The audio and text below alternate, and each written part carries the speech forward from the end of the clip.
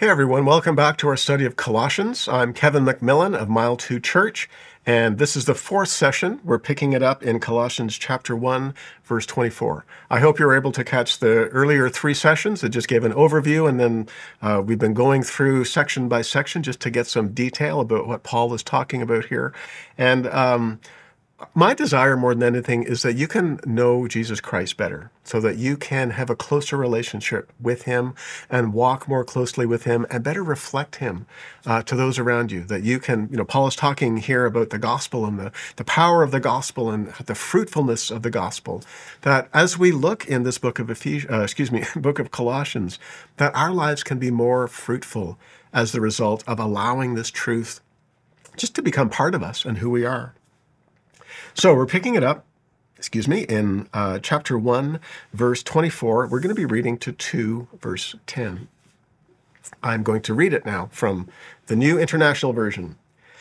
Now I rejoice in what I am suffering for you, and I fill up in my flesh what is still lacking in regard to Christ's afflictions, for the sake of his body, which is the church.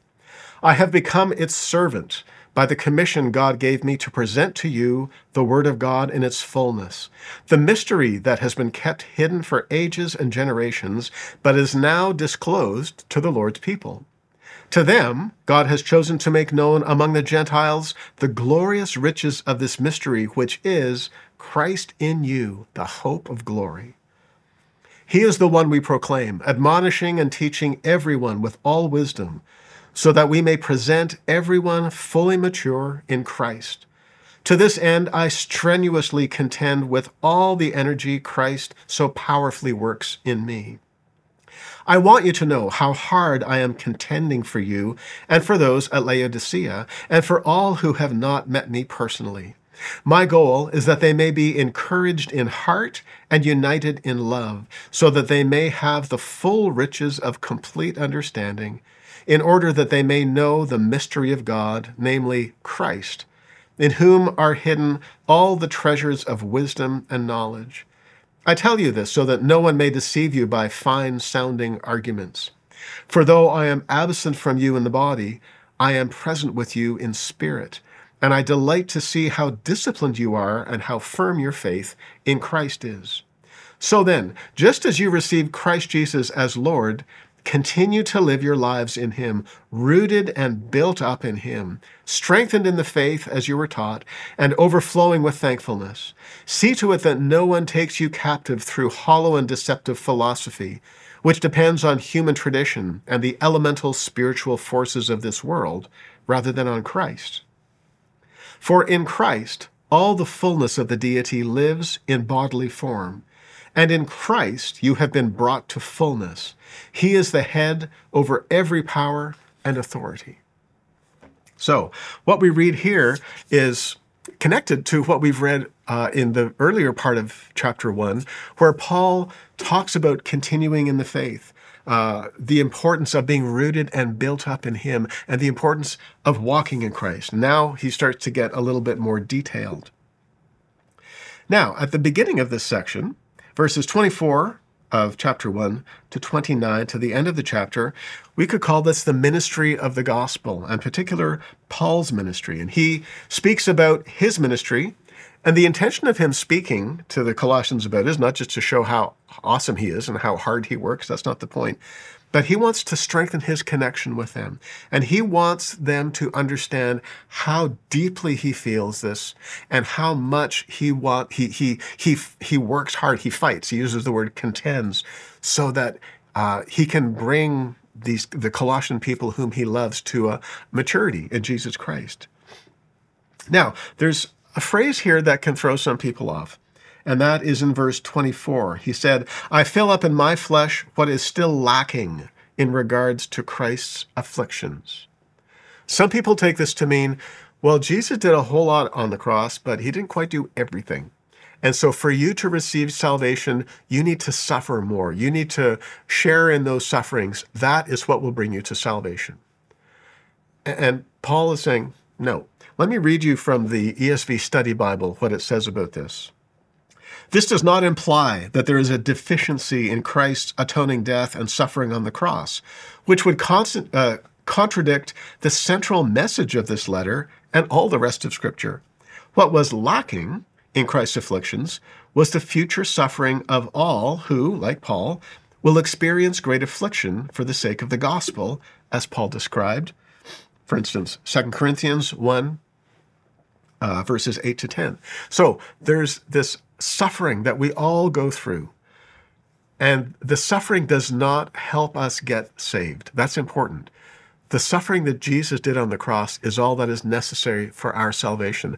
All Paul is saying is, you're going to suffer. I'm going to suffer some more. And he said, I am filling up in my flesh what is still lacking. I haven't suffered the things that I need to suffer. Now, this might be a difficult thing for you to hear. No one likes to talk about suffering. But let's face it, we all suffer from time to time. Sometimes we suffer for dumb things that we've done, decisions that we've made. Sometimes we suffer at the hands of other people, certainly. And sometimes we suffer for the sake of Christ. Paul looks at that as a positive thing, a noble thing. And so it's important that we understand, yes, this suffering is a necessary part of simply living on this earth, but also it's going to be a part of the gospel, of living for Christ. Now, Paul says that he rejoices in his sufferings in part because it was for the sake of his body, for the church. And if you know much about Paul's life, he suffered brutally. He suffered terribly. Why? For the gospel, for the church, for the sake of the church, so that he could continue to spread the good news to everyone who needed to hear it. Verses 25 to 29. Paul talks about his ministry. He welcomes his role as a minister. Remember, from the very first verse of this book, Paul, an apostle of God, and he sees his apostleship. His ministry comes directly from the call of God. And his specific assignment was to tell the Gentiles of the mystery of the gospel. Now, a mystery is something that was once hidden, but is now revealed. And in what we read in Colossians here is one of the beautiful central mysteries of the gospel that is revealed is that Christ is now in us. Remember earlier, I talked about the importance of our understanding that we are in Christ. But here's the other side of that. He is in us. And we're just sort of unified with him in this amazing, remarkable spiritual way. And I believe this is a reflection of the Trinity. You know, the Father, Son, and the Holy Spirit. We say they are three persons, but they are one in substance.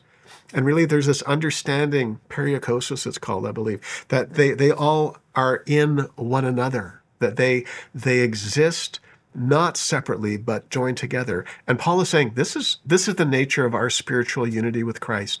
He is in us. What a fabulous mystery to be revealed, that we can understand this. Now, Paul took this assignment, this ministry, very, very seriously because he knew it meant the eternal destiny of people. Are they going to be united with God? This is what he was striving for.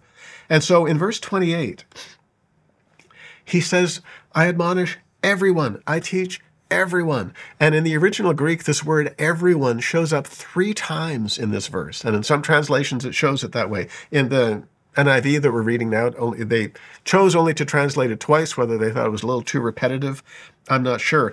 But it shows Paul's intensity. Everyone, I want this for everyone. And here we see the universality of the gospel. It's for everyone. It is for everyone. It's not just for a certain culture. It's not just for a certain group of people. It's not for a certain demographic or anything like that. It's for everyone. Jesus died on the cross for all. Now, Paul understood that he is not responsible for people's choices. He can't be responsible for whether someone accepts salvation or not, but he sure felt the responsibility to proclaim it. And not just proclaim the gospel, but to disciple those, to help those who have received it grow in him. And boy, this was a burden on him. You can see it in his language. To this end, I strenuously contend with all the energy Christ so powerfully works in me. Now, he also uses the language, I'm presenting everyone fully mature in Christ. And so he sees this responsibility. He's presenting people to God. That's his role. So he saw that as a huge responsibility, but also welcomed the fact that God was able to work in him. He couldn't do it on his own strength. But this is why he worked so tirelessly, and he uses this word so powerfully, so mightily in me. Now, Paul feels a very strong connection to the Colossians, as I mentioned earlier, and he speaks about this contending and referring to this desire, this inner desire and labor for the church. Why? So that they can know the truth. They can come to a full understanding of the truth. Now, if we turn to chapter 2, verses 1 to 5, we could call this Paul's concern, because, of course, he's concerned with everyone's walk. He's concerned with everyone's eternal future and destiny.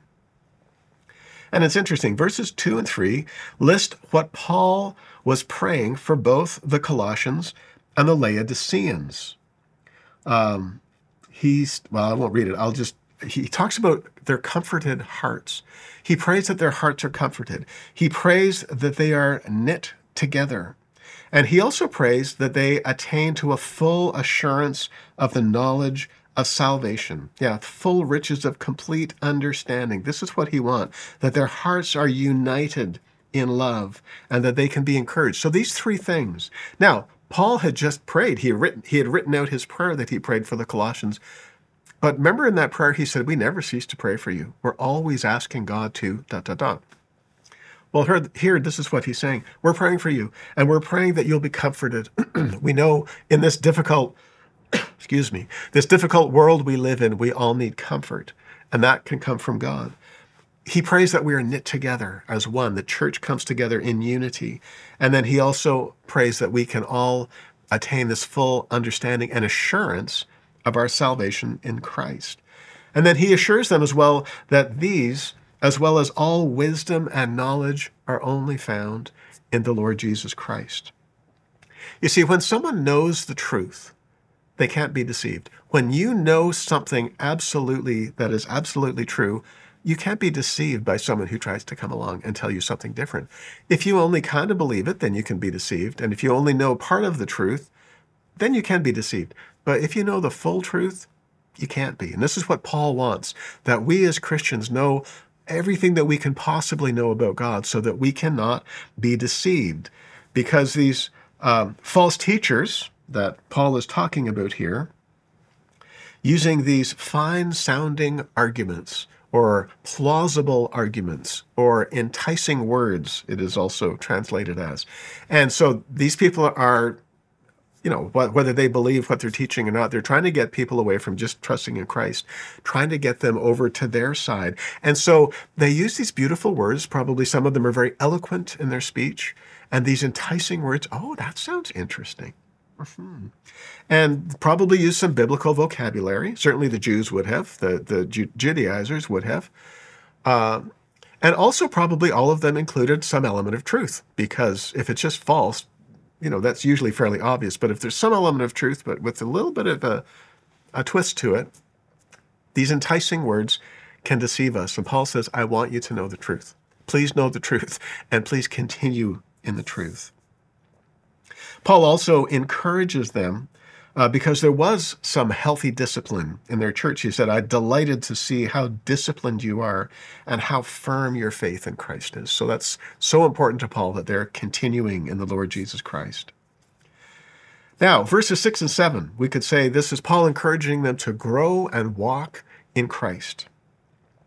We are told to continue to live your life in him. Or some translations put it, to walk in him. That's what the literal Greek is. We are to walk in Christ. And that refers to our lifestyle, our lives. How do we walk out our life? How do we live our life?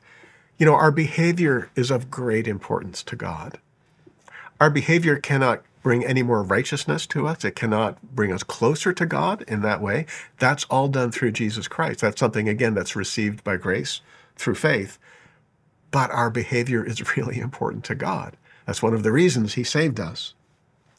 We are justified by grace and faith, through faith, but that justification is to impact our lives so that our behavior does reflect God's nature. It does show a godly aspect, and it helps point other people to the goodness and the greatness, to the love of God. And so, yes, our behavior is really, really important. So we are to walk in Christ. Our Christian walk is the result, again, of being rooted and built up. And he said it again. He said it earlier in chapter 1, and he's saying it again here, being rooted and built up. I love the way the Living Bible puts this section in verses 6 and 7. It says, "Let your roots grow down into him and draw up nourishment from him. See that you go on growing in the Lord and become strong and vigorous in the truth that you were taught." They use some beautiful agrarian language here, metaphor, that our roots are to grow down and deep into him and draw up nourishment, the way a plant draws nourishment up from the ground, and become strong and vigorous. And of course, this being a largely agrarian culture, they get that. But I think we may need to work a little bit harder. If you're not a gardener, you might not have this thinking in your brain. But this is what Paul talks about, rooted, and those roots draw the nourishment and strength from God. And this helps us to see the living nature of our relationship with God. It's not just a philosophy. It's not just a way of thinking. And it's not just a set of rules. Well, if you do this and this and this and this, then everything's good.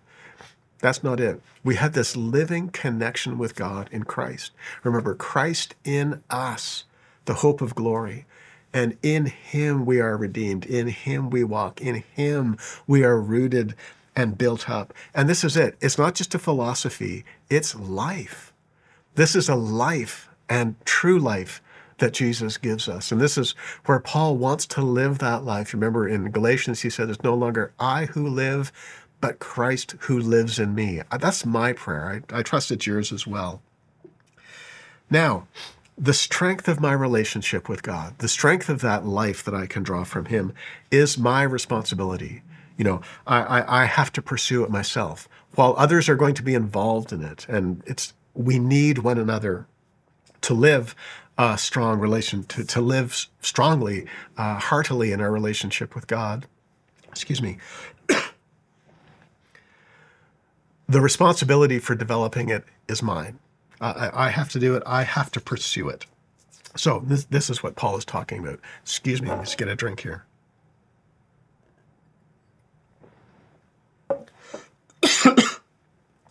Okay. Excuse me. I'm going to have to cut. Yeah. Sorry. Just leave it rolling. Wow. Okay.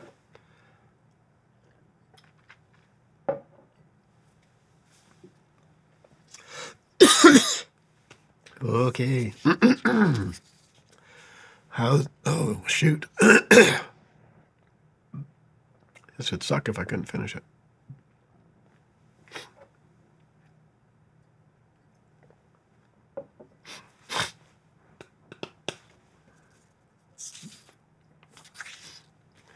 Oh, okay. Oh, man. I don't know that I have my voice. Hello.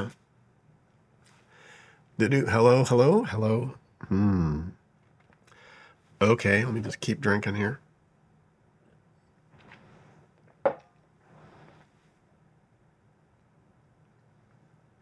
Okay. Well, I'll try it. We'll see where we go.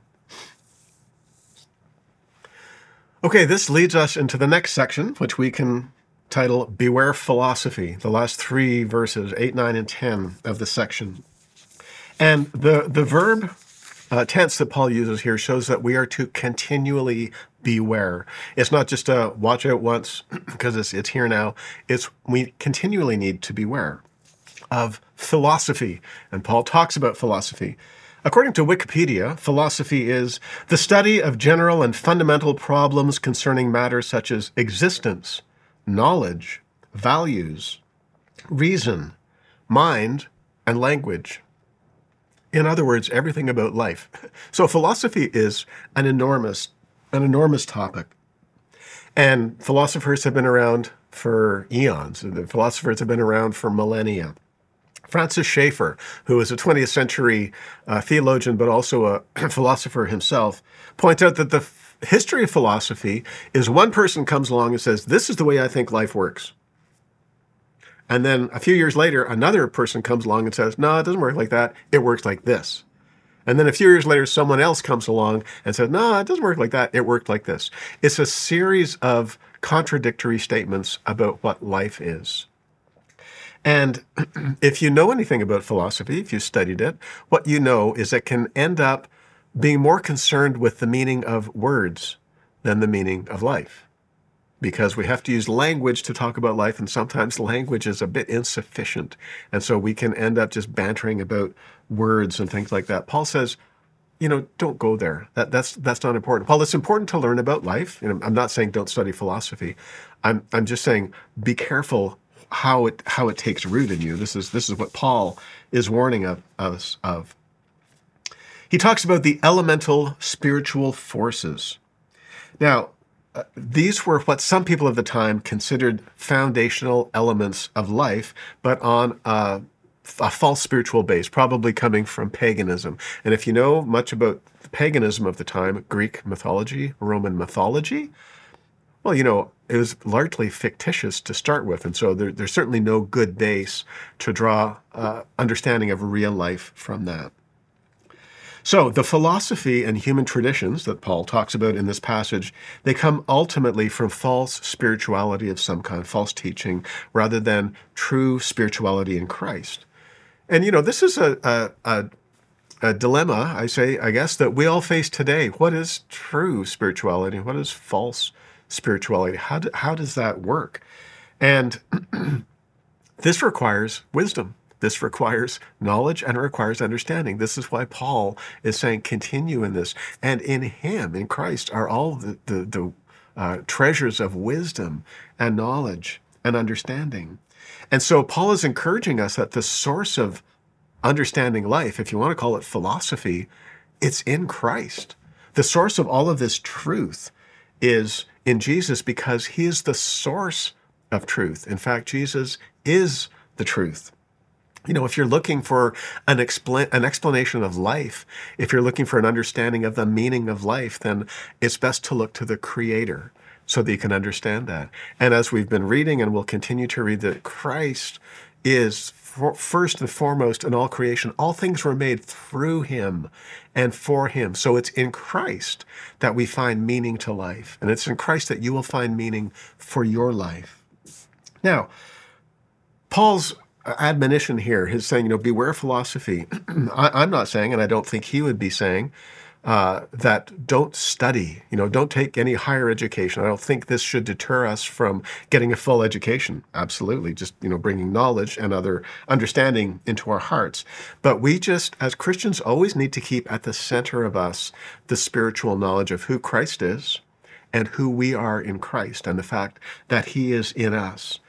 And as long as we keep that as the center and we pursue it, and as Paul says, we continue in it and we grow in it, then we're not going to be pulled aside by enticing words or fine-sounding arguments or plausible arguments, however people phrase things that might draw us off course. As long as we stay focused on Christ, we're doing well. We will be good. In verses 9 and 10, he talks about the fullness of deity in bodily form, and in Christ you have been brought to fullness. Remember, I mentioned earlier, he mentioned fullness. This is a significant theme in this letter because this fullness, again, was a Gnostic teaching that you could be saved, as it were. You could climb the spiritual ladder toward God by the fullness of the secret knowledge that the Gnostics taught. But here, Paul is saying fullness comes from Christ. Fullness comes from God in Christ. And again, I'm going to refer to the book of Ephesians to help explain this word fullness, because Paul makes it really clear, probably the central element of this fullness.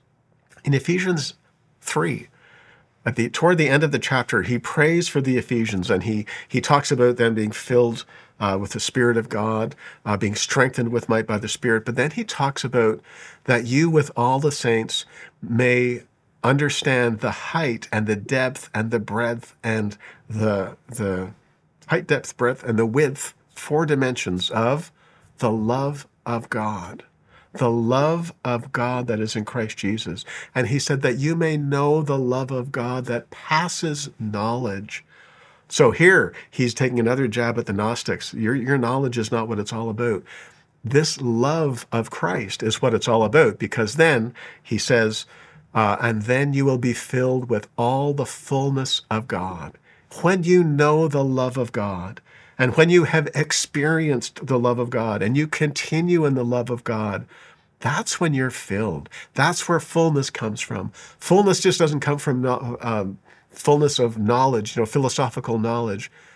Our fullness only comes in Christ, through God, and specifically through the love of God, because God is love.